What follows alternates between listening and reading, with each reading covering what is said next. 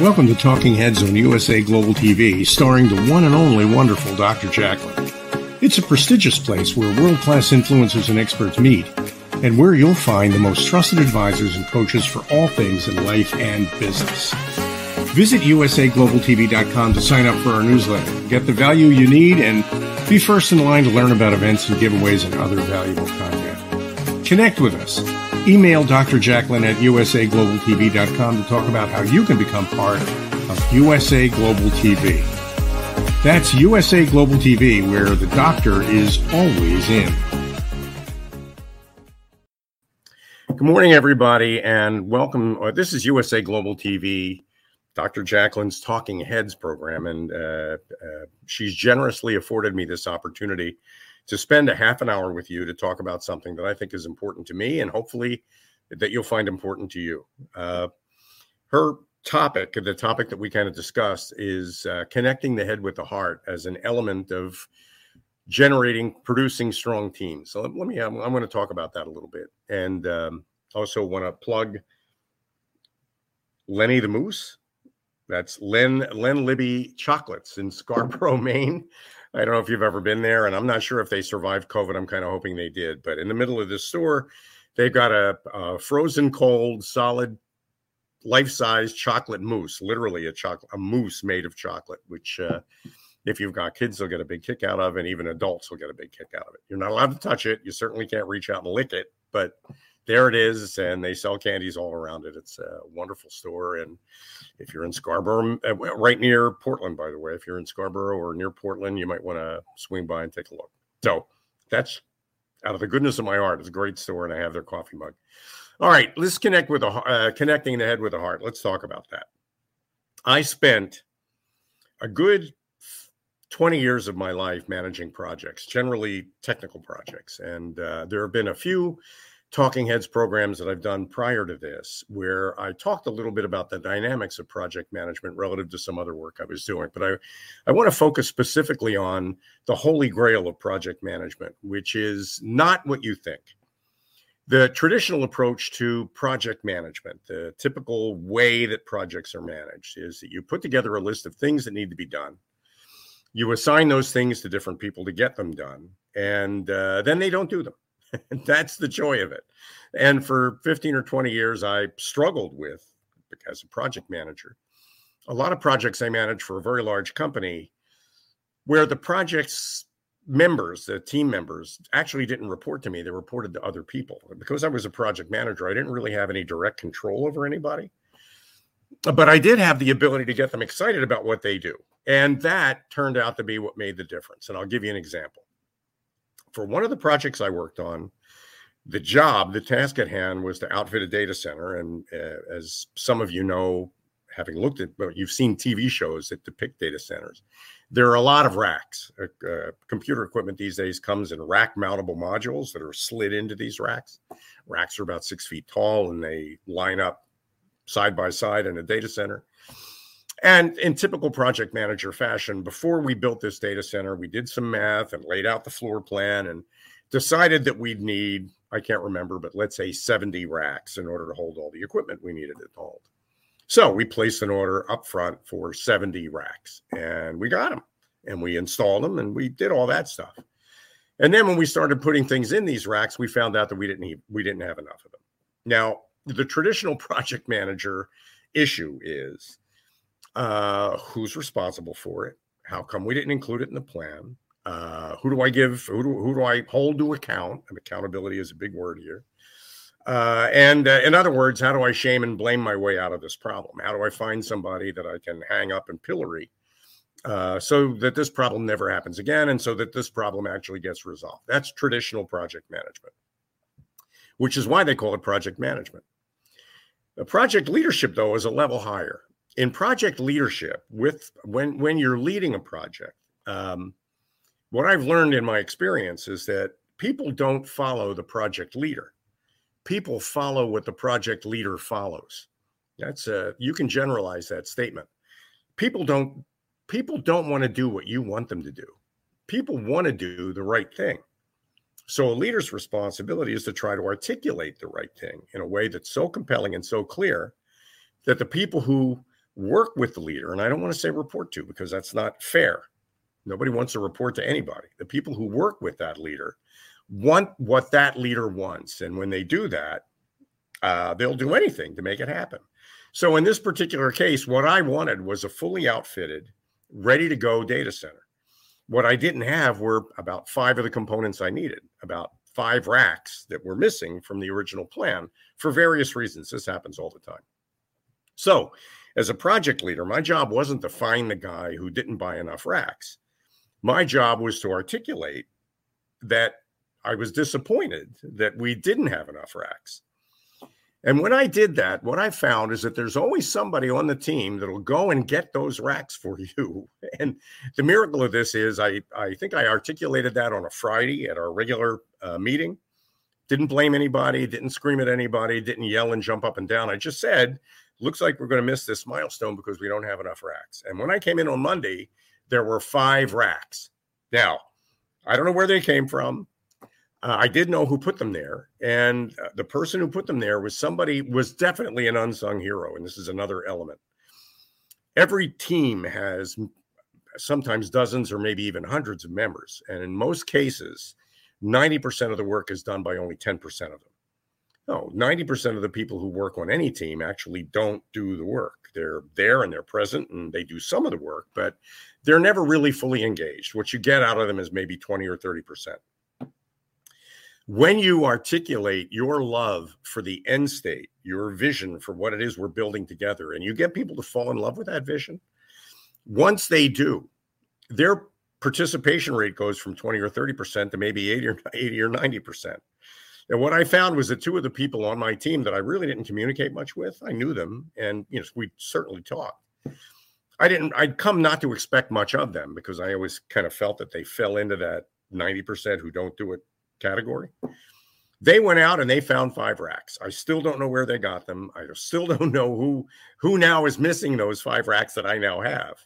But I do know that all of a sudden our data center was complete with 5 racks that were all not just found and located, but geared up, outfitted, and dressed and ready on Monday morning. So then after that, my leadership job really was to celebrate that. My job as a leader was to celebrate this miracle and to make sure that everybody knew that it's not about doing what I want you to do. It's about doing the right thing, because ultimately the right thing makes us all happy. And my commitment is to support you as you're doing the right thing in any way that I possibly can with whatever it is you might need. So it's about getting people to do the right thing. And this is an old Dale Carnegie quote. The only way to get people to do anything, really, Dale Carnegie said, was to make them want to do it. Now, what does this mean? It means that when you communicate with the members of your team, you typically communicate on the basis of the nature of the work. That is the list of things that need to be done and who they're assigned to.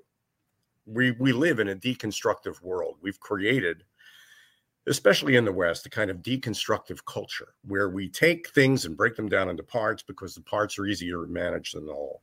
That's sort of our nature. What we overlook, though, when we do that, is we overlook what motivates people. And what motivates people isn't necessarily that they know what needs to be done. It's that how they feel about what needs to be done, how they feel about the role they play. And I want to quote Simon Sinek here, because in among the many things he said that carry a pretty big wisdom payload, among those many things we can count on Simon to say over and over again, he once said that fitting into a team, or being a part of a family, or being part of a company, being a part of USA Global TV, fit is a strong motivator, a very powerful motivator. Feeling like you belong somewhere is fundamentally motivating. And that's a feeling. That's not something you know, that's something you feel. And in family dynamics, if you've had kids, especially teenagers, I can tell you that your best days with your teenagers aren't that they did what you told them to do. It was that they did the right thing, whether you told them to or not. And that free will that people have, that people fight for, in fact, they'll struggle with you when you try to take it away from them. That free will, if it's properly aligned and directed, if it's aimed at the right target, that free will can be an incredibly powerful way to get things done. So it's not about having a to-do list of things that need to be done. It's because inevitably when all you do is hold people accountable for getting those things done, they don't get done. And you end up with a project that isn't finished. The statistics are really clear on this. 80 or 90% of corporate initiatives either fail outright completely, or they disappoint. They fail to meet their objectives, or they run over budget or way over time. Largely because the participants in those projects, the people whose job it is to make it happen, were never really engaged in the end state, never really fell in love with the work. So when we say connecting the head with the heart, what we mean is in building any kind of a strong team, you need to connect the way people feel about the work they do with what they know about the work they do. Now, how do we do that? Well, we've developed a process working, in fact, in partnership with Presence Intelligence.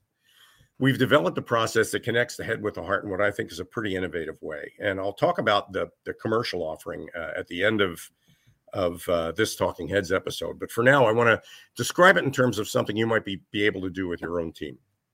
So this is how you start. Next time you get your Zoom crew together and you're meeting virtually, instead of talking about the work, talk about love of the work. This is a way to do that. Ask everybody on your team to think about their team and all the work they do, to really think deeply about the difference they make in the world collectively, what it is their team in their minds is chartered to do. Don't tell them what it's chartered to do. Ask them how they perceive that. Now, in the abstract, that's a very difficult question to answer because nobody really knows how. And whenever anybody tries to answer that question, what they're going to want to do, because you're the project manager, because you're the team boss, what they're going to want to do is imagine what it is you have in your head by way of an answer template. They're going to tell you what you want to hear. But to get them to tell you the truth, there's an interesting spin you can put on this. Think about our team and what it does and the difference it makes in the world. Got that? Now, think about all of that, including all of us and all of the tools we use and all the methods we follow. Think about all of us as though we were a single person that you could meet at a party. Try to imagine all of that, all of who we are, as though we were, this is what we call, by the way, the incorporating question. So visualize all of us as though we were a single person doing our best work on our best day to keep all our promises and achieve all our goals. Now, I'm not just saying this off the top of my head. For the last 10 years, we've been working consistently on a methodology that is based on, essentially triggered by that question. Who are we collectively when we're doing our best work on our best day? Who are we and what are we like?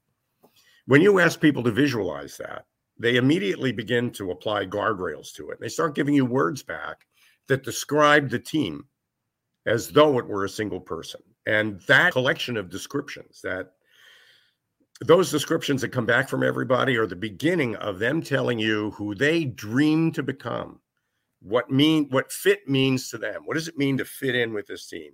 Fitting in with this team means that we're all dreaming the same dream. And this is important. In fact, I'm noticing we're getting some interaction from the audience. Ricky McKenna, here we go. I think I can do that. Thank you, Ricky. Asking questions gets them involved. How do you create the right questions? Great question. And that's why I'm kind of offering this question as an example. Thank you, Ricky. I appreciate you listening into this Talking Heads episode. How people feel about the work they do is at least as important as how they understand the work they do. And by asking them to personify that, to bring it to life in their heads, what you're doing is instead of tapping into the day-to-day work, you're tapping into the dream they all have for membership in this team and what they believe will cause them to become a good fit, because what they really want to do is feel like they belong. And that means that they're all going to become energized around the idea of fitting in. And fitting in is about taking the answer to that question and converting it into a role model, somebody that we can all admire and respect. And the important thing about this is the role model that comes from everybody is not any of the bosses. It's not any of the people on the team. It's about who everybody wants to be more like, including the boss, which means that the answers to that question, whether it comes from the people that own a company or it comes from the people who mop the floors and answer the phones, wherever you get an answer to that question, it is equally valid as anybody else's and equally as important. And when we talk about our commitment to diversity, equity, and inclusiveness, What I mean by that is that we're giving everybody a chance to articulate a dream that they share with other people that they work with. And that articulation of that dream is naturally inclusive. It doesn't matter whether you just started yesterday or you've been there for 30 years. It doesn't matter whether you own the place or whether you work for the place.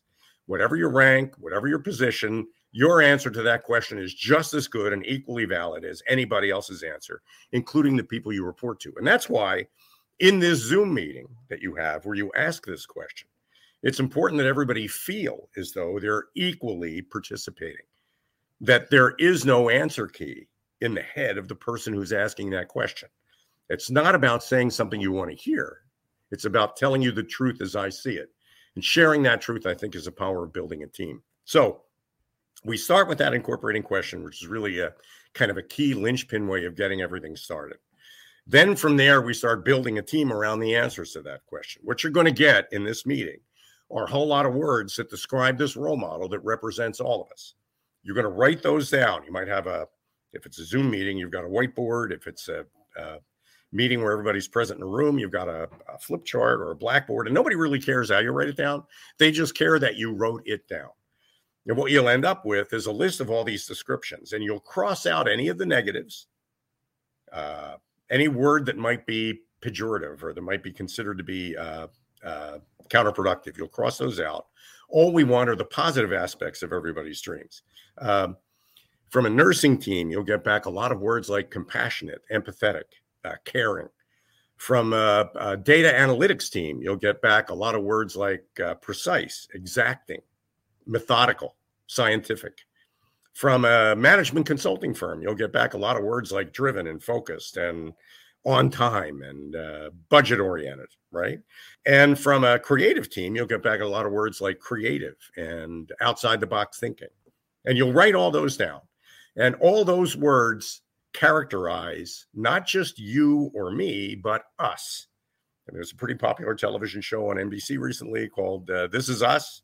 Well, that's the answer to the question, who are we? This is us. This is who we are. Not because this is what we do every day, but because this is what we want to do every day. This is what we really care about. This is what really matters to us. So all that is really critical, and it starts the process.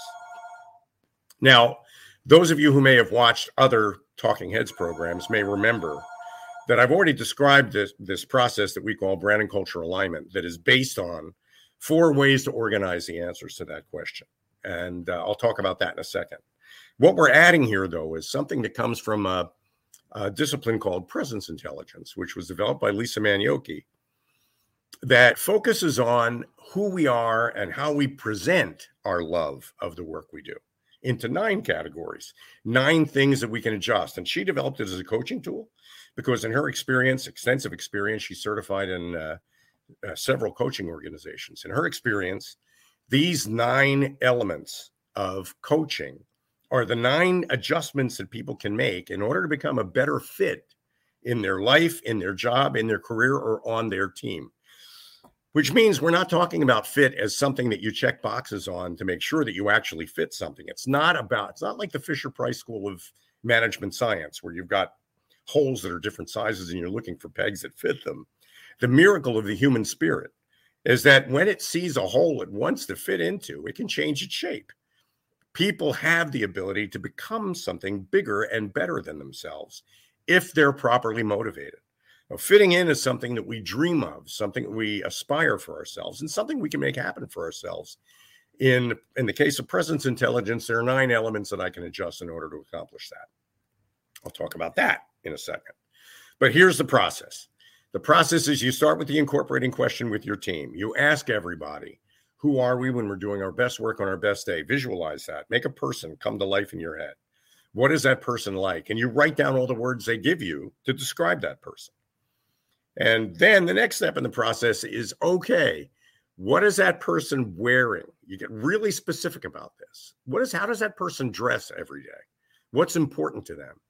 How do they appear? When they send an email, how do they word that email? How do they present themselves in writing? So that whole idea of how do they appear to the world, what impression do they make in the world? That's all part of presence intelligence. And when you add that to the end of this, what you're getting now is a repertoire of behaviors that we can all express in order to demonstrate that, in fact, we have accomplished this goal of becoming a good fit for our team. Appearance, speaking, when I talk to people, how do I speak? How do I present myself when I'm speaking with them? When I write things down, how do I present myself, not just now in the moment, but in the future, because people will be reading this over and over again. Appearance, speaking, writing. How do I relate to my finances? How important is health, my health to me? How committed I am to my career, my profession. Those are all things that I can adjust and manage. And finally, the people in my life. Do I pick the right people? Do I interact with them properly? And what is my core character? If I described that as a member of this team, I need to be compassionate because that's our role model. The deep thinking on this is, in fact, is that one of my gifts? Can I develop that gift in myself? What do I have to do in order to demonstrate my compassion for somebody? And now all of a sudden, what we have is a coaching model. What we've done is taken the job of building a team, and instead of organizing it around the to-do list, the things that we need to accomplish, we now organize it around our hopes and dreams and what we want for ourselves, for each other, and for the world we serve. And that's why this is powerful. And I really don't care. And we say this all the time. I don't care whether you're SEAL Team 6 or the Girl Scouts of America. I don't care whether you're fifth grade of a middle school somewhere or a creative agency on Madison Avenue.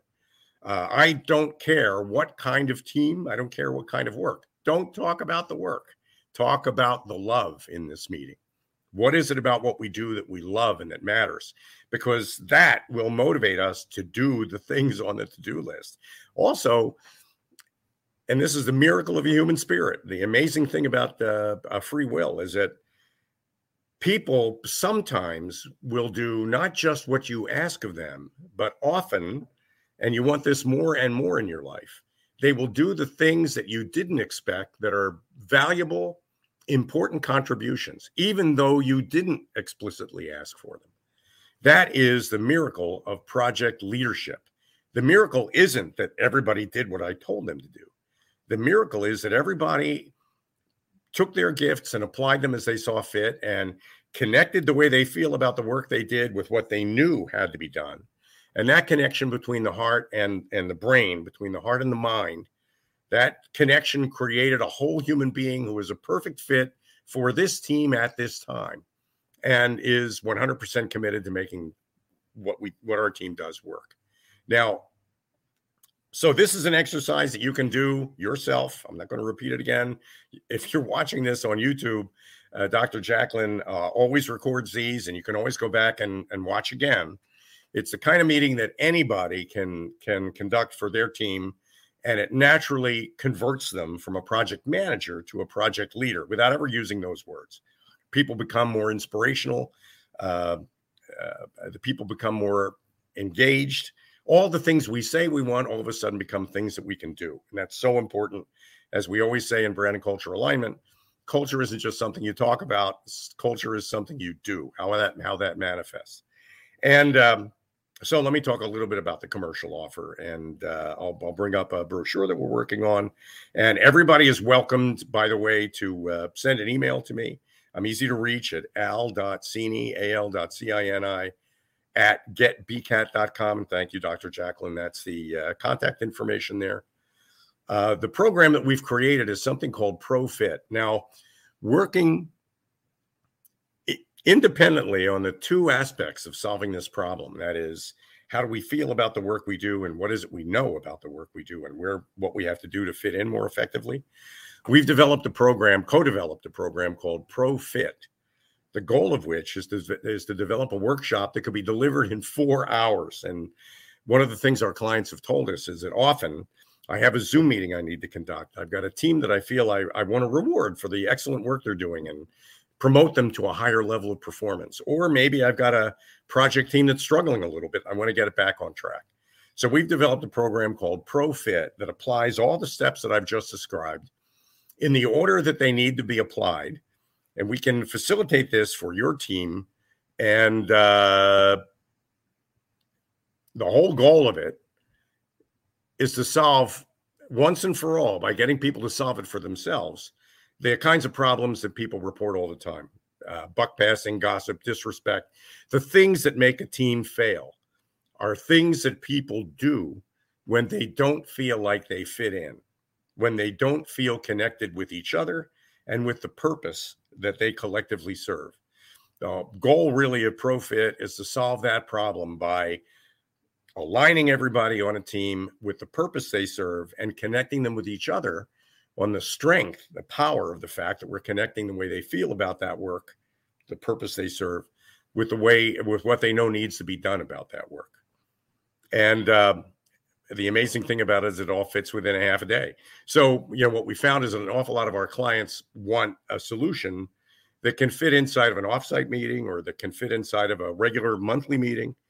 And ProFit is our attempt to combine the best of the Brand and Culture Alignment Toolkit with the best elements of presence intelligence to provide people with an experience that actually gets them what we just described, and that people who are listening can start by way of just asking that incorporating question at the beginning of their next Zoom meeting. Now, that gets me to the end of this Talking Heads, and I really appreciate everybody who's listened in and everybody who's paid attention, and I can't tell you how much power there is. It's like a lightning storm happens when you connect the way people feel about the work they do with what they know about the work they do. When you really, then all of a sudden things start to click and things start to happen, and amazing things get done. And